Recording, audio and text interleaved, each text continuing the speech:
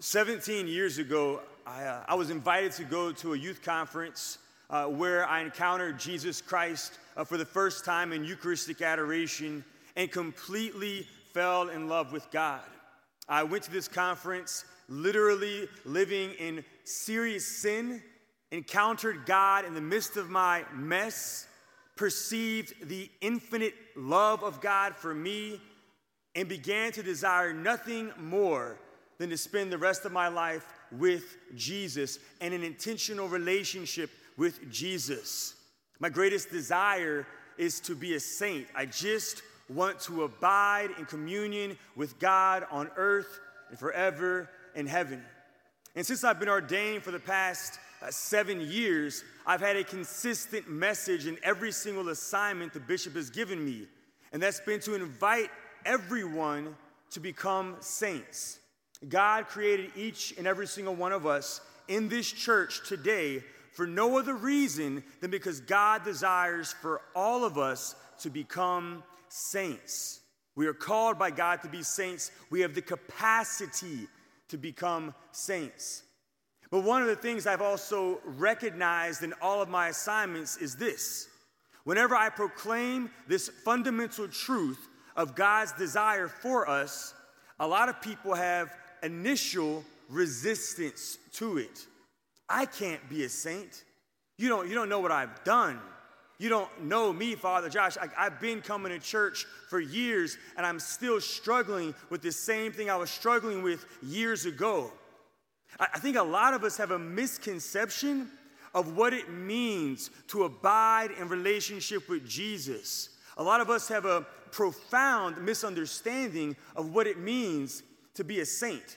We imagine the saints who preceded us in our walk toward eternity to be men and women or boys and girls who were once sinners, who at one time in their life had bad habits, had vices, imperfections, and then they encountered Jesus and they were changed. They never sinned again. They never had any more vices. All their imperfections went away.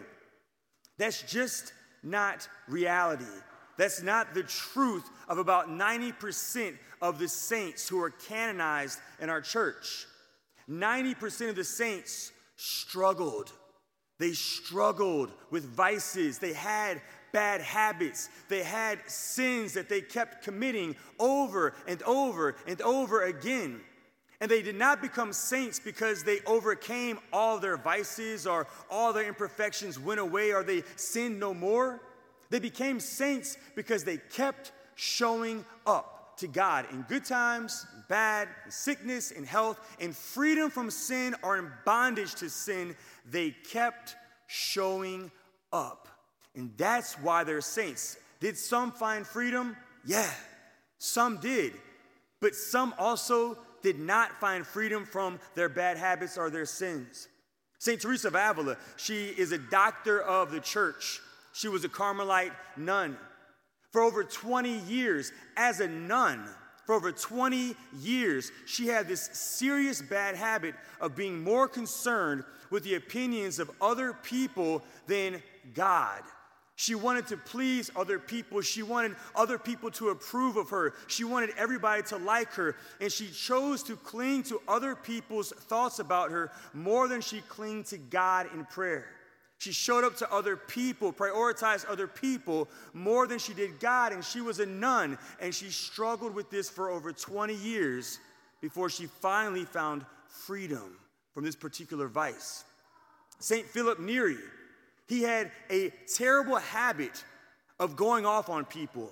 He struggled with wrath. He had a very bad temper. And no matter how much he prayed or fasted for decades upon decades upon decades, he would scream at people. He would shout at people. He would lose his temper. And he didn't like this about himself. He would beg God over and over and over again, free me from this, God. And he did not find freedom. 20, 30, 40 years of struggle with this vice. But eventually, like Teresa of Avila, he did find freedom from this particular struggle. But some saints have never found freedom until they got to purgatory. One of my favorite saints is a man by the name of Saint Mark Yi Tai Ching. He's a saint in the 19th century from China. Mark was a doctor. He was a husband. He was a father. He was a leader in his community. He drew many people to come to know and love and serve Jesus. And then one day he got sick. He had a stomach illness. And the only medication that was appropriate at that time in his land to address his illness was opium. So he began to take opium. But he became addicted to opium. So much so that he could not go a day without using it and abusing it. He ended up losing his profession. He lost his wife. He lost his family. He lost his reputation from people in the community. And he struggled with this because he didn't want to be addicted to opium. And so he would go to Mass every single day. He would pray the rosary every single day. He would fast every single day. He gave up a life of prayer and penance, and he kept using and abusing over and over and over again. And the thing about him is, he died an addict. He never found freedom, and he is a canonized saint. Not because he did or didn't find freedom. He's a canonized saint because he kept showing up to God. With his bondage or without freedom, he kept showing up to his relationship with God. That, my brothers and sisters, is the life of a saint. It's a disciple who will continue to come, continue to be, continue to abide in relationship with Jesus no matter what. Jesus is sufficient. Today's second reading, the Apostle Paul tells us he had a thorn in his side. There was a thorn in his side, and he begged God, God, please remove this thorn from me. I don't want to struggle with this thorn, whatever it is. And God did not remove the thorn from his life. The thorn remained, but he continued to remain with God with the thorn in his side because God was sufficient. He wasn't in relationship with God just to be free from his bad habits. He was in relationship with God because God loved him and he loved God. So he kept showing up. If he fell down, he went to confession and got back up again and continued to walk with the Lord. Each and every single one of us in this church, we're all called to be saints. But each and every single one of us in this church, we all have our unique thorns that we wish we didn't have. How many of us have said, like, God, any other thorn but this? Why do I have to struggle with this thought, with this desire, with this fantasy, with this urge, with this sin? I don't want it. And yet it remains. And we pray. And we fast. And we have fellowship with God's people and the poorest of the poor. And we serve God's people. And we work for charity or justice. And it doesn't seem to go away. And sometimes they do. Praise God for that, but sometimes they don't. And we praise God for that as well. Because even whenever they remain, we're invited to allow them to draw us to him, to Jesus, to abide in relationship with Jesus. So what's your thorn? Is your thorn, is your vice, is your bad habit that you don't have custody over your tongue or you don't have custody over your thumbs and you keep prioritizing social media over Jesus in prayer? What's your thorn? Is it the fact that you are more attracted to a coworker than you are to your spouse and you can't stand that about yourself? What's your thorn? Is it that you are prejudiced against people who you're not proximate to, who you're not in relationship with? What's your thorn? Is it that you drink too much alcohol or you're given to too much pleasure of food and comfort food over and over again? What is it?